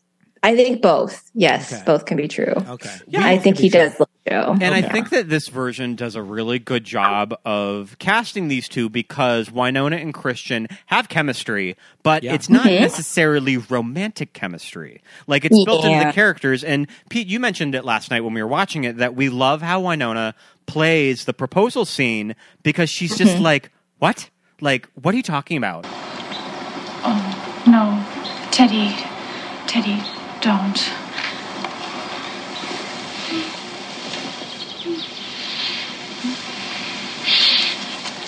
No, Teddy, we have to talk about this reasonably. I have loved you since the moment I clapped eyes on you. What could be more reasonable than to marry you? We'd kill each other. Nonsense. Oh, neither of us can keep our temper. I can, unless provoked. We're both stupidly stubborn, especially you. We'd only quarrel. I wouldn't. Oh, you can't even propose without quarreling. Joe. Dear Joe, I swear I'll be a saint. I'll let you win every argument. I'll take care of you and your family. I'll give you every luxury you've ever been denied. You won't have to write unless you want to. Grandfather wants me to learn the business in England. Can't you see us bashing around London? London? Oh, Teddy, I'm not fashionable enough for London. You need someone who's elegant and refined. I want I feel like if your first cousin was all of a sudden yeah. I think that's how she's playing it. Just what do you mean? This is no. This is weird, and it's all of a sudden too. It's not like it's out of nowhere. It's just for her, it's out of nowhere. Yeah. For him, it's been roiling, years, underneath the surface for years. But for her, it's really out of left field. Sure. Yeah. Living across the street, I also find that so charming, and just Boy Next Door. That they live across the street. The mansion they next live door. in their mansion next door. I mean, that's something that in the 40s version that I think I'm a sucker for Technicolor classic movie sets that are done indoors. Yeah. When you do an outside setting indoors, and that 40s movie, I mean, those scenes are my favorite just because those sets are so beautiful. But I mean, he's living across the street with Eric Stoltz, who plays John Brooke, who ends up marrying Meg, and Mr. Lawrence. Yes. Old man Lawrence, his grandfather, right? Because his parent, he's Granddaddy an orphan. Lawrence. Yeah. Who they think is a mean grouch, and then he gets Beth that piano and just immediately redeemed. Yeah. Yeah. The actor who plays Grandpa Lawrence is he's Baron Munchausen. John I forget his name. Nelville. I always remember him as the headmaster from Urban Legend, Pete. Okay, he's the headmaster in Urban Legend. He's the headmaster of Pendleton University. He's Baron Munchausen, and he's also in the very one of the first scenes of The Fifth Element. He's also in the X-Files British character actor. Yeah. But yeah, I mean, come on. It's 90s Christian Bale. He just has... 90s. Yeah, and the thing is, it's like... Baby. Yeah. But it's funny because it's like, okay, we know what these actors, because most of them, knock on wood, are still working today. And so we know what present day Christian Bale looks like. When he puts on his little mustache... and he's like, I'd like to introduce you to my wife. He just looks like he's playing dress up with his little like, glued on mustache. This was around. Wait, I know he was also in Dangerous Liaisons, right? Little baby Christian Bale. I don't think that. I think that you're confusing with Keanu. It's Keanu. Oh, what was I thinking of? There was a movie he was in. Oh, it was Portrait of a Lady. Baby Christian Bale was in it, looking like a little baby. Sure, in that one. Yeah. Have you ever seen Empire of the Sun? That was kind of his big breakout when he was a child. Oh, when he was like 12. Actually, when he was like 12. Yeah. I just thought that was so cute. Like when they're starting to age him up, and I'm just like, oh, he still looks like a teenager. That was the same thing. I didn't buy it when he's supposed to be this like dissolute, dilettante in Paris. I was like, no. Yeah. Married to Sibby, his wife, married to Sibby Balzac, and she was Winona Ryder's assistant on Little Women, and they met during production, and then they went on to marry. And they were together ever since. And they're still married. I love that. And she was a model, assistant to Winona Ryder, and she is also a stunt driver. So apparently, whenever you need like stunt work for a woman, like she does stuff like that. I wonder if she did stand-in work for Winona, and they just became friends because they were just around each other a lot on a movie. And Winona just hired her to be your personal assistant. Yes, my model assistant. You know what I mean? Assistant who's a model. What the hell? Yeah, it looks like she did stunts on Ford v Ferrari and The Dark Knight Rises. Oh, okay. Maybe she was Anne's like. Yes. Maybe she was Annie's like motorcycle stand-in. Work. Mm-hmm. But yeah. Yes, work. So Christian ended up meeting the love of his life on Little Women, which I love. Oh, I love that. Yeah. I didn't know. I think that this is a great depiction of this character. I mean, it's Christian. It's like he's been around in the movie. He's like Winona Ryder. He's like that Drew Barrymore. It's like somebody that has been acting as long as we've all been around. An old pro. Yeah. An old pro. So when you find out that he's like 49 in real life, you're just like, what? Yeah. Shouldn't he be like he would have older been than that? He would have been just shy of 20 when Little Women came out. Yeah. That's what he looks. He absolutely looks 19 years old in this. He's so thin. He just he's not quite a man yet in the movie. He just looks like he still looks like a boy, like a teenager. Do you think that Laurie is a little bit of a fuckboy? I don't think I would go as far as to describe him as a fuckboy because, like, he does stick around at the end of the day.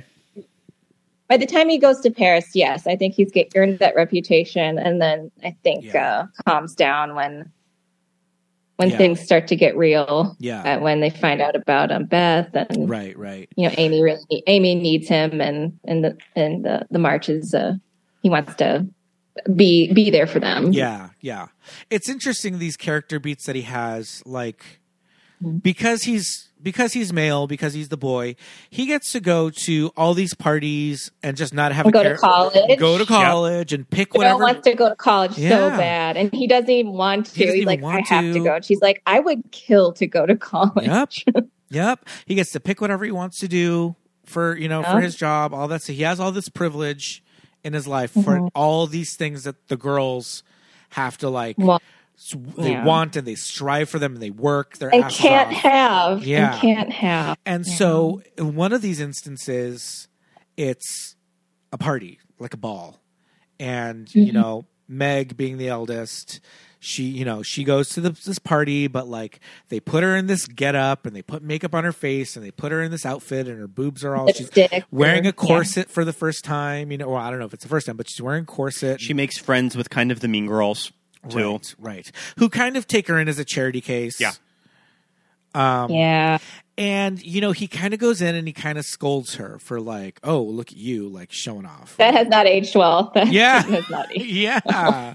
Absolutely. That scene has not aged well. And it's like, obviously. He just like slut shames her. Yeah. And it's the character. Like I said, he has this privilege and he just kind of doesn't really know any better. Like he expects them to just be like, oh, well, you know, I don't know, to not wear a pretty dress to a ball. Like, I don't know what he's expecting of them. Expects you not to try to fit in. I think just because he's a boy and all these things are handed to him, that he just doesn't understand that they have to, like, they work their ass off for this party, and he's just like, I guess I'll go. Yeah. Right? And it's just like that thing where you can't win as a girl or a woman because you have to be attractive, but you can't look like you're trying to be attractive. It's just like you can't win. Yeah, it's like that monologue in Barbie. It's like that monologue in Barbie. Mm-hmm. you can't win. You just can't win. Yeah, I think that scene especially is very indicative of that. What you're saying of just the contradictions of expectations of women. Yeah, you're absolutely right. But it's interesting that this character that we all just we love Laurie, but he does have these moments where he talks to them in these ways that are just like, shut up. Yeah. Patronizing. Yeah. And again, when, you know, his big scene with Amy in Paris, like you said, when he's this like dilettante that's just spending all his family's money. Yeah. You know, she's trying to dress him down for it, but it's interesting where his character is and where he ends up. I remember being so angry as a child when they come back and reveal that they're married. I was like, even as a little girl, I was like, you are doing this to spite Joe. This isn't even about Amy. I was like, you just did this because you wanted to stick it to Joe and be in this family. I just felt like he was a tool. Yeah. Face crack of the century. I want to introduce you to my wife. And she's just like, I was pissed. Takes her aside of like, I'm going to introduce you to my wife by yourself. The fuck you just say to me? Yeah, exactly. You got me fucked up. Yeah, you must got me fucked up. You got me all the way fucked up. Absolutely. Yeah, you're right. It's such a weird move, and that's kind of where I was coming from of just like, does he even know what he wants? Like, is he? No. Maybe ultimately it is just because he is so in love with Joe that he's just like, well, if I can't have her, then I might as well get one of them.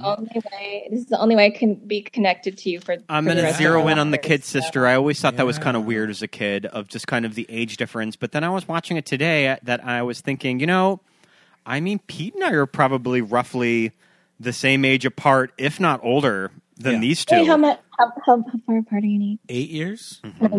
So it's just like, I mean, I guess that when you're that young, but you didn't meet each other when one of you was like 9. Children, That's what makes it weird. And that's what you get that kind of weirdness about this version in particular, because they do change actresses. Yeah, and you know they had that scene where they take Amy away when Beth gets sick for the first time, and he's like, I'm going to die without being kissed. And he's like, I'll kiss you before you die. And it's foreshadowing. But yeah, it just makes it weird to me that she was, how old was Kirsten? Like 9, 10 or something? Probably. I think she's probably 9 or 10. Yeah. So the fact that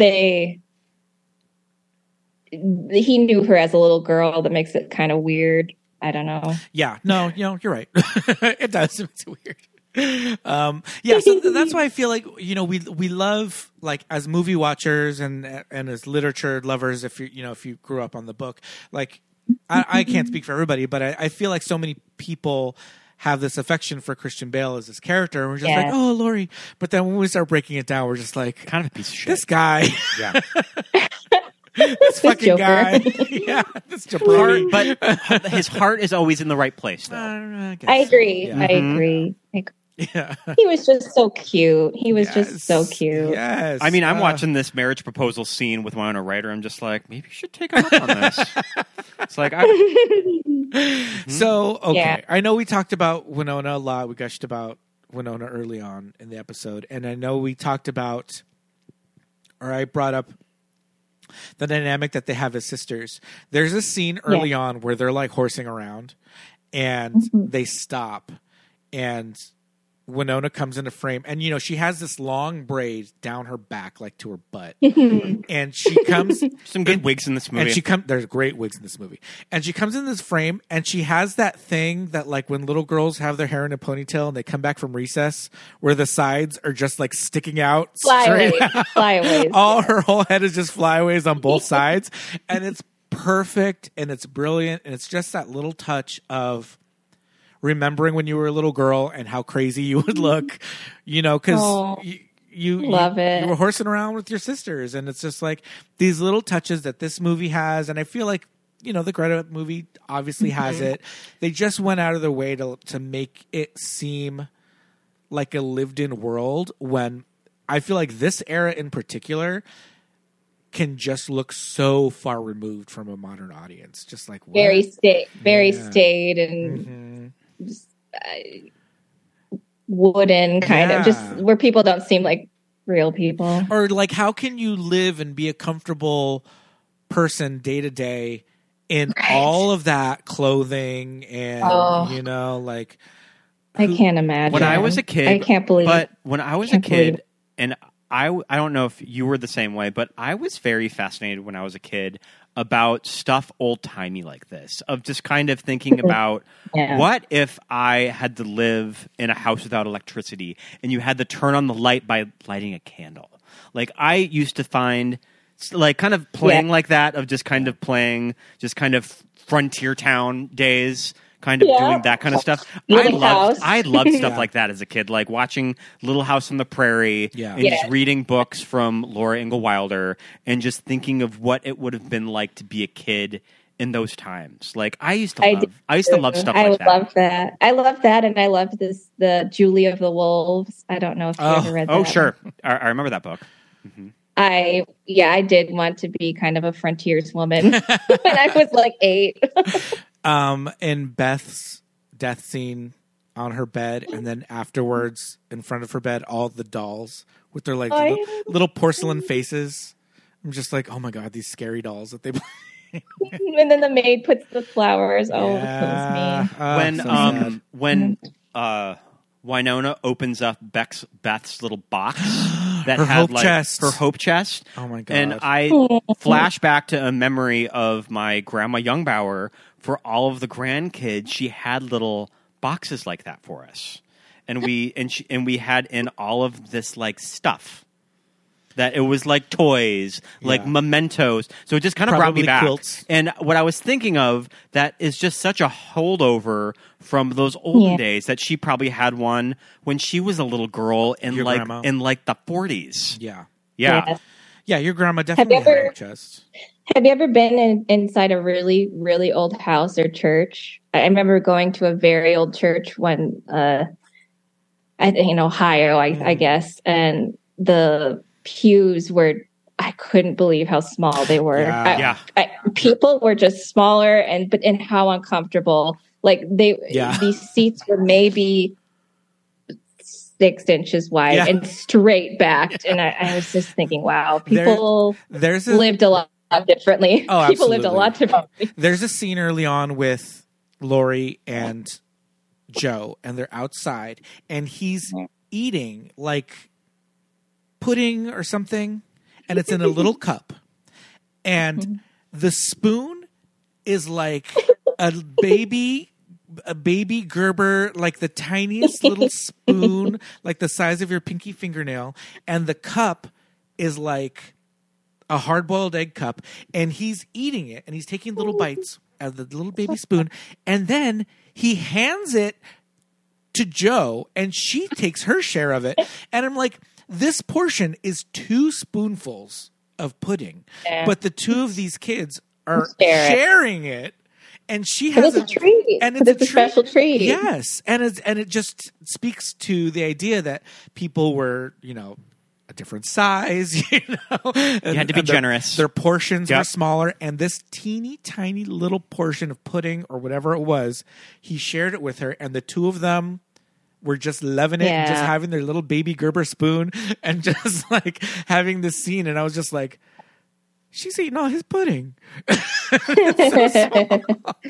But that little baby portion was enough for the two of them to share and be satisfied and be like, what a great little dessert treat that we just shared among the two of us. Meanwhile, that was like when I read the Little House on the Prairie books that I read when I was a girl. Yeah. I just remember reading about their Christmas presents they got, and it was literally like raisins or something. And I was gagged. They were like, they got like each of them got a new penny and like a plum, and I just couldn't believe that. I was like, Mom, this is what fruit kids used to get for Christmas. And she'd go, yes, you see how good you have it, Emily. Well, there's that scene where they're sitting at the breakfast table and Kirsten's holding the orange. Yeah. And my mom always gave me an orange for Christmas in my sock. Yeah. And that's probably just a holdover from like the olden days when you would when you got stuff like fruit in December. When you got fruit that was probably hard to find. Yeah. Absolutely. In New England, have an orange in December. And that's the thing with the limes too. You know, limes are citrus fruit and hot commodity. She's trading limes. 25 cents in one day. Amy is on the black market for limes. No, I know. Meg gave it to her, and Meg said that was an entire like day's worth of like washing or whatever. That would have been like $50. Yeah. No, it was a lot. Yeah, on those damn stupid limes that ended up going in the snow. But yeah, all that stuff about just like getting raisins for Christmas, and there's a lot of business that they're doing with like tearing up rags and fabric, and they're doing. Yeah. I know they do things with like curling their hair, rag curls, the rag curls, which is like, I guess, putting instruments in the hot coals and shoving them in your hair is probably not the best idea. I mean, she burned her hair. I mean, I'm glad that we have like a woman on the call that can probably relate. But we were talking about that when Beth gets sick and they need all of those rags, and we were just thinking of just like, they have to have a lot of rags because that many girls. There are 4 teenage girls. There are 4 teenage girls in the olden days that all have their periods. Where do you think the expression "on the rag"? What do you think? Where do you think that came from? Like, I could not even imagine. That sounds awful. Yeah, that's another thing as boys that we're just like, la la la. Oh wait, it's very unhygienic, but that's what they did what they had to do. Wow. That did what they had to do. Yeah, yeesh. But I don't know. This period, this Civil War era, and then up through like Little House on the Prairie and all that.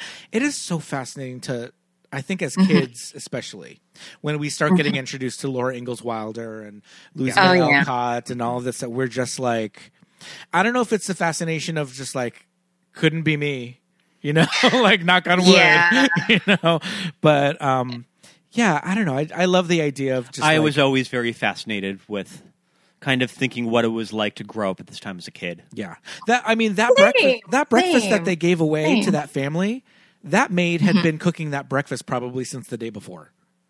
Like, I know, and the maid too. She worked so hard. Yeah.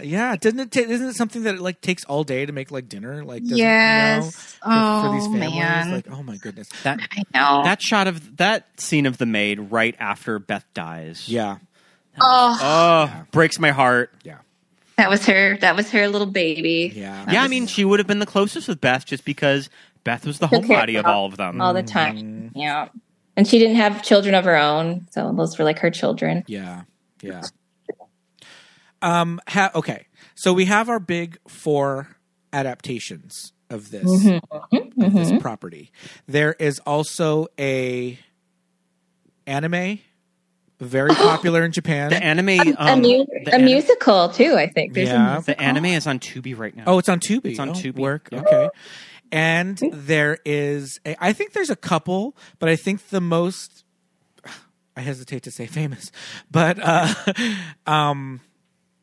there's an updated adaptation from 2018 with Leah Thompson. 2018, directed. Oh, the one that was on it was on PBS, right? I remember them airing that on Masterpiece Theater or something. Yeah, it was directed by Leah Thompson.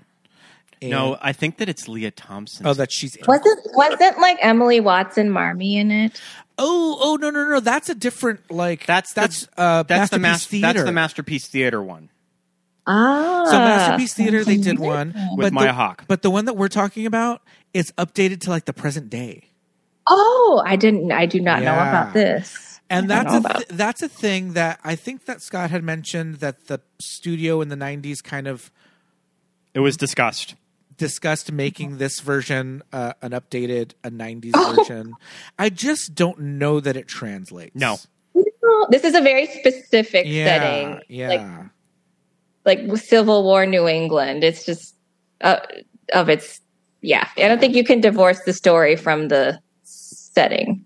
Yeah. And just the place women occupied, and it's I mean, not saying that you can't draw parallels, because clearly everybody relates to this story now. Yeah. Mm-hmm. But I don't know if a straight adaptation set contemporary can really work. I agree. I tend to agree. Yeah. Prove me wrong. You're right, Scott. Leah Thompson does not direct it. She is in it and plays Marmee. It is from 2018, a modern retelling of Louisa May Alcott's classic novel. We follow the lives of four sisters, the March sisters, detailing their passage from childhood to womanhood. Despite harsh times, they cling to optimism as they mature, face blossoming ambitions and relationships, as well as tragedy. Oh my God. The kid from High School Musical is Laurie. Not the gay one. The gay one. Lucas Grabeel is Laurie. Zac Efron. No, not Zac Efron. The blonde from High School Musical. Oh, the really gay one. Yeah, the real gay one. He's Laurie. Oh, no. That is wild. Older Amy. So they did the thing where they age up Amy. Oh God. We got to watch this. So you don't have to. I don't know. I don't. You know what? When you were talking, this just occurred to me when you were talking about. We were talking about how different things were. We know what would it be like to be alive in whatever 1868. Yeah. I was reading earlier on the wiki just about why was it called Little Women, and people had a number of theories, and one of them was kind of like it was this weird. They were in this weird space between girlhood and adulthood, but the concept of being a teenager didn't really exist yet. Sure. Right? Yeah. I mean that probably wasn't even a word. At that time. Teenager. A concept. It was just like child, adult. But it was like, you're a woman, but you're a little woman. So that's another thing that I always love about the different versions of this. Jo being the kind of outspoken one. She has these little like phrases and sayings. Don't say Christopher Columbus. Don't say Christopher Columbus. Yeah. Don't say capital. What's awful when she said you can't say that? Yes, that was what I was going to bring up. I was like, what? That's not a bad word. Yeah. She said, don't say that it's slang. I'm just like, that's okay. That's interesting. Okay, sure. Okay. Yeah, and even something like capital. It's just like, I don't know. That just seems so like an old-timey, like, capital suggestion. Yeah. Capital, that's capital. Yeah. But they're like, don't say it. Christopher Columbus, I could see that, like a little kid just being like, Christopher Columbus. Who plays Jo in the 40s version? That is June Allison. I really like June Allison in the 1949 version. I think that she's really good. And then Kate Hepburn played Jo, right? I mean, talk about. Yes. I mean, Jo. I think that there's some clear lesbian subtext with Jo. I think it's just kind of there. Even though I mean, probably Louisa was not thinking of stuff like that when she wrote the character, but you can definitely draw the parallels. And then you cast Katharine Hepburn. In the 1933 one. Yep. I love that. Well, I think there's speculation as to Louisa May Alcott's sexuality. Yep. Yeah. Which kind of bled into the character a little bit. She's just coded. It's like in Carol. I just did Carol. When Carol says, well, what would you have wanted when you were 4? And she says, a train set. That's just like automatically code for lesbian. Yeah. Oh, man. Carol. And then are you seeing the trailers for this new Anne Hathaway movie, Eileen? I know. I was like, alternate universe Carol. Yeah, it's really good. That's exactly what I thought. And she's like a prisoner psychologist, right? Something like that. Yes. Yeah. You know what? I used to be on the Anne Hathaway hate train, but I feel bad about that now. All right. We love Annie on our show. Annie. We I feel bad about it. I regret it. I think that was just misogyny, like internalized. Sure. But I think I was also annoyed with her like theater kid energy. Sure. But then I saw her in Ocean's 6? Whatever. Ocean's 8. Yeah. She's a lot of fun in Ocean's 8. And I was like, oh, I like Anne Hathaway. Yeah. Do I like Anne Hathaway? I think I do. And then I saw the trailer for Eileen, and I was like, oh, I like her. Yeah. I like her. Yeah, we saw that trailer and we were like, oh my God, this looks insane. I think I just didn't like her in Les Mis. I was turned off by that. And I think that just kind of the Oscar campaign got a little too out of control with that movie. Annie winning everything and having to deliver these speeches, and then once the Oscar speech did happen, like she was expected to deliver this like Sally Field moment, and she was like, oh, it came true, and people were like, oh, you planned that, oh my God. And then it was like this, and then it was the whole thing was like, Anne Hathaway is so fake and Jennifer Lawrence is like real, and then the backlash against Jennifer was so strong not too long after that. So she was too like real. I said, you can't win as a woman. You cannot. Absolutely. So we've mentioned this before. We talked a little bit about kind of some allegories in Little Women with Joe's sexuality, but we've mentioned this before on this show. I don't know how real it is, but I like to think that these characters were kind of archetypes for one of our favorite shows on Movies That Made Us Gay, The Facts of Life. Tootie is clearly Amy. See, it doesn't all line up. You can't really draw the parallels because Blair's a little bit of Amy too. Yeah. If you're going to kind of think of like a social climber. Right. And like Joe isn't really Joe, like kind of Natalie's the writer. Yeah. So it doesn't all fall you into can't place. Quite make Mrs. Garrett clearly is the Marnie. Yeah. But Marmee. Yeah, you have these characters, and one of them is named Joe. And I just always thought that it was, to me in my head, that was my headcanon of just like the writers were just like, we're gonna go full Little Women on this. I love it. I don't know. Another like Little Women AU. yeah, absolutely. And I'm here for it. But I think we should definitely try, Scott, to watch the anime version. I want to watch some episodes of it. I think it's like mega popular in Japan. I think it's like really I think successful. It went on for quite a while too. I think it was super successful. Mm-hmm. And I honestly, in a camp way, would love to watch the updated Leah Thompson version. Okay. And report back. You twisted my arm. I might watch that. We love Leah Thompson on the show. So. I love Leah Thompson. Come on. She's great. I got to give a shout out to Thomas Newman's gorgeous score in this movie that I just added the Orchard House theme to my Christmas playlist because, I mean, the opening shots of this movie are just so cozy, and that piece of score is just so beautiful. It definitely puts you in a Christmas mood. It's like Christmas in New England. These beautiful shots of these like snowy streets and fields and of the March House. I mean, I know that the holiday home or like the Nancy Meyers holiday cottage gets a lot of love, but I want to see a little more love put onto the Orchard House from Little Women. Yeah. Of just you want it to be Meyer-fied, Nancy. Nancy Meyer. I want Nancy Meyer to go in and gut that kitchen. Mm-hmm. He would just turn it all into like Carrara marble, and I don't know. I don't know. Absolutely.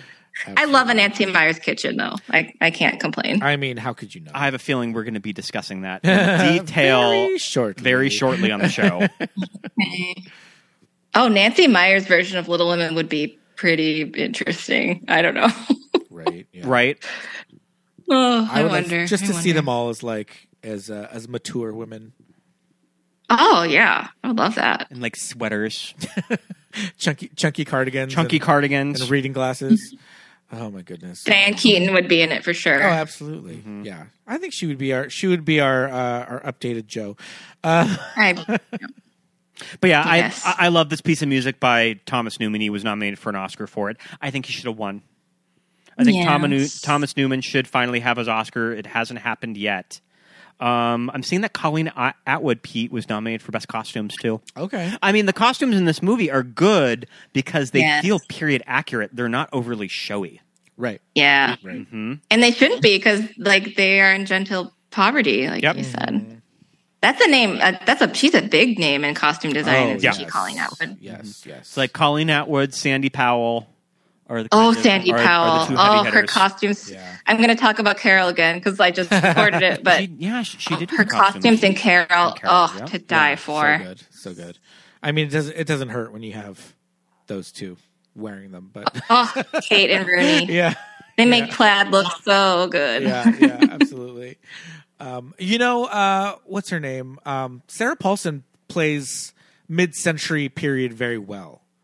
I feel like she kind of looks like just a woman of that era. They look, yeah. I know this is tangent, but this is fun to me. I don't know if you like tangents. I do, but so there's a podcast called Sundays with Kate. I don't know. Murtada Alfaro.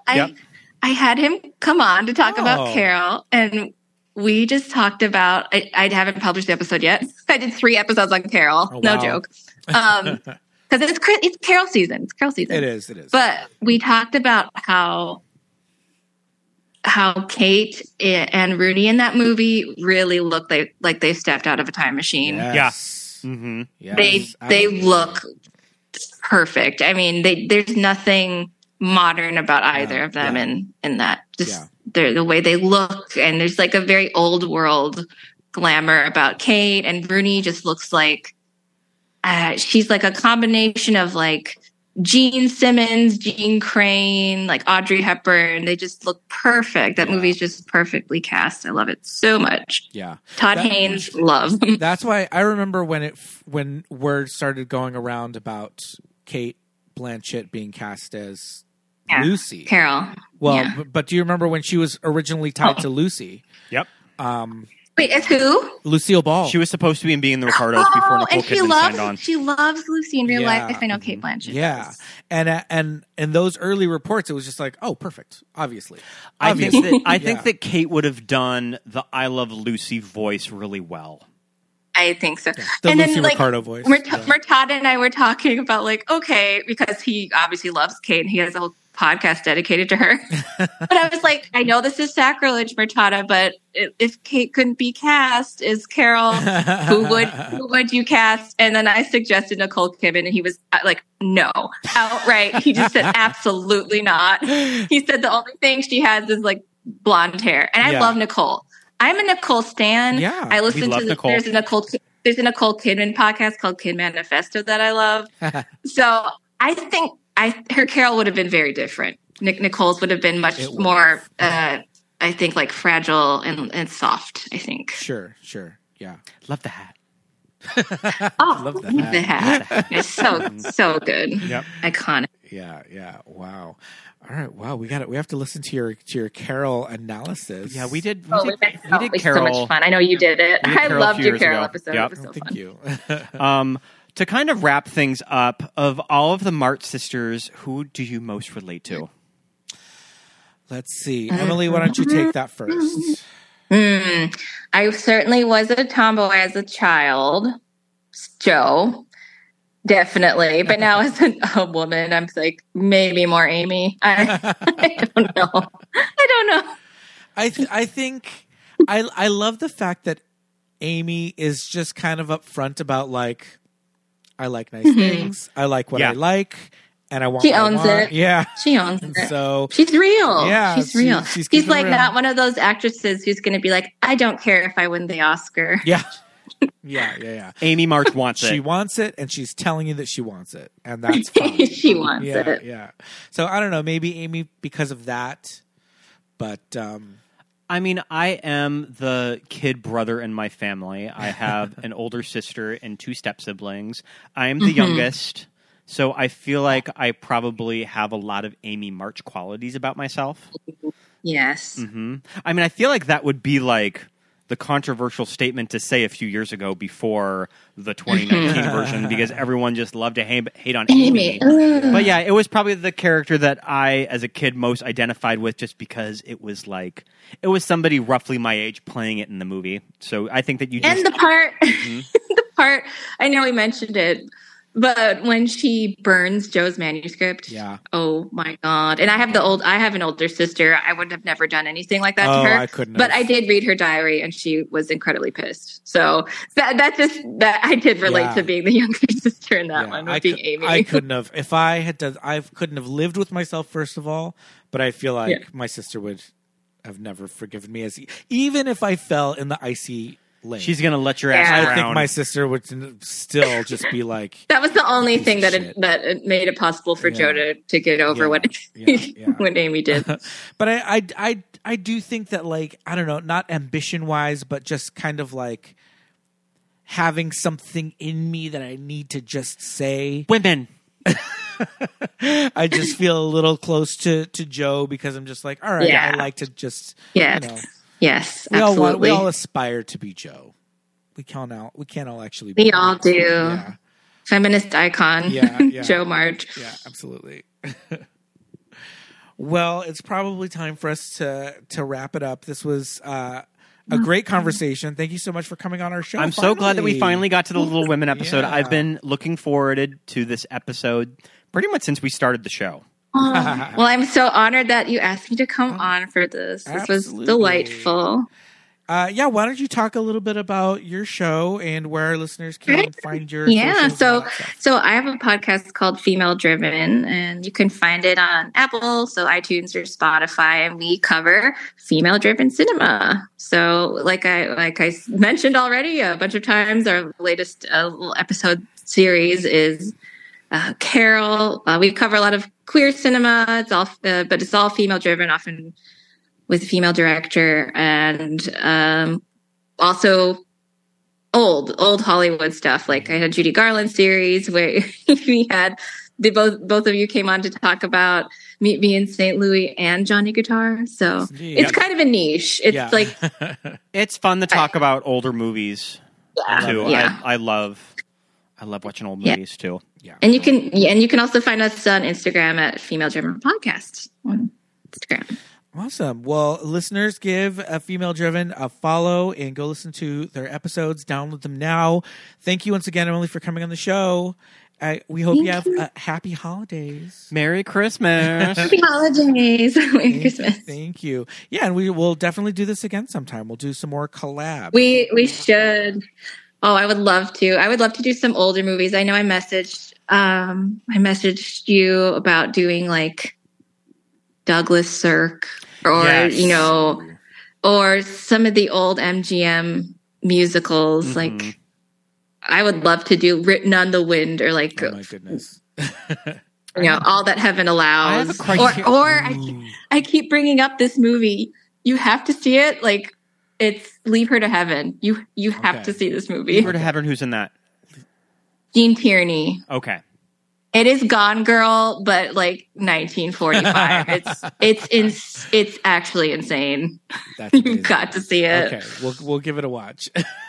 Yeah, that would be so fun to cover that one. All right. Well, we'll let you go for now. Until next time, thanks again, and we'll talk to you soon. That's a delight. Happy holidays. Merry Christmas. Happy holidays. And then they realized they were no longer little girls. They were little women. And thank you for listening, everybody. Thanks so much. That was a fun episode. We love Female Driven Podcast. Go listen to their show. Go listen to our episodes of their show. We've done 2 episodes of their show. I mean, I have to apologize to listeners that this did kind of just end up becoming the Little Women 94 and 2019 version. But on the episode description, it will be listed under Little 94. Women 94. Absolutely. I mean, that's what's kind of interesting about all of these adaptations. And we talked about the 30s and the 40s one is that you kind of have to talk about all of them. Yeah. Just because they're kind of fun to... do. They each have their merits. They're fun to compare and contrast. Yeah, not even merits. They each have something about them that... Yeah. You know what I'm saying. Yeah, I agree. Compare and contrast. Love it. But, thanks for sticking around, you guys. Happy holidays. Merry Christmas to everybody. But before we let you go, I think it's about that time. Patreon shout-outs. Yes, we have a lot of new patrons, too, which is exciting. We do. We would love to thank our friends over at How Do You Drew? they contributed to the Patreon this month. Thank you so much, guys. Listeners, go listen to the Amy Fisher episode. Absolutely. We got to be on mic talking about Amy Fisher, Pete. Yes, indeed. Mm-hmm. I'll talk about Amy Fisher on mic, off mic, anytime. Give me a call. So we'd love to thank How Do You Drew Podcast, as well as our buddy Andy and Kate, Pep, Tammy, Roberto, Brett, Daisy, Kelly, Chrissy, Stephen, Jake, Desiree, Laura, Garrett, Thomas, Lori, Brenna, Jessa Rabbit, Lawrence, Lisa, Alexis, Thomas, Millie, Ted, Benny, Jamel, Melanie, Susan, JJ, Shelby, Paul, Jamie, Drew, Genevieve, Dawn, Joshua, Emily, Aaron, Nick and Shannon, Christine, and Rufino. You guys. Thank you for being patrons. Thank you so much. Thank you so much for contributing to the Patreon. All of your donations go directly to keeping the show on the air 5 days a week, every Friday. 5 days a week? 5 days a week. Once a week. Once a week, every Friday. 52 weeks a year. But hey, we're ad-free, aren't we? You'll get a lot of fun stuff when you sign up for the Patreon. You'll get the Watch With Us commentary if you are the $10 a month level. And I think that we're going to slide in a couple of extra ones for Christmas time, because there's a few movies that I want to do the Watch With Us commentary for the holidays, because we watch a lot of Christmas movies. Yes. So you'll get that at the $10 level, and at the $5 a month level, you'll get the television that made us gay. Mm-hmm. And we're actually, every now and then, we'll throw in a commentary at the $5 level if we're a little bit late, or sometimes we're feeling generous, we want to do two, we might throw it in the $5 level. So if you are at the $5, check through all the posts. There might be some commentaries in there for you. There's actually one or two that are for all levels. So check it out. At whatever level you're at, go through it, comb through the posts. There's some really great stuff in there. And yeah, all the donations go to keeping us up free, ad-free, every week for you. So patreon.com/movies that made us gay. You can go ahead and give us 5 stars on any podcast app, whether it be iTunes, Spotify. Give us those 5 stars and write a kind review. We would love to read it. Absolutely. Yeah, we love getting reviews. If you have the Apple Podcasts app on your phone, if you have an iPhone. So just go in there, type in podcasts, and then when the app is up, look for Movies That Made Us Gay, and you can write us a review. It's cheap. Well, it's cheap. It's free. It takes no time at all, and it really helps us out. So, any reviews we'll read on an upcoming episode.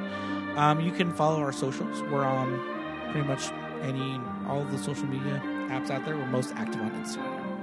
Yeah.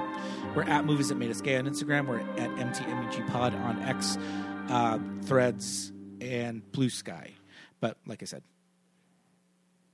Instagram is when we're the most active. So yeah, give us a follow. If you want to follow our personals, feel free. My name is Pete. I'm at Peter Lasagna on Instagram. Scott Youngballer on Instagram, and follow my letterbox. Yes, indeed.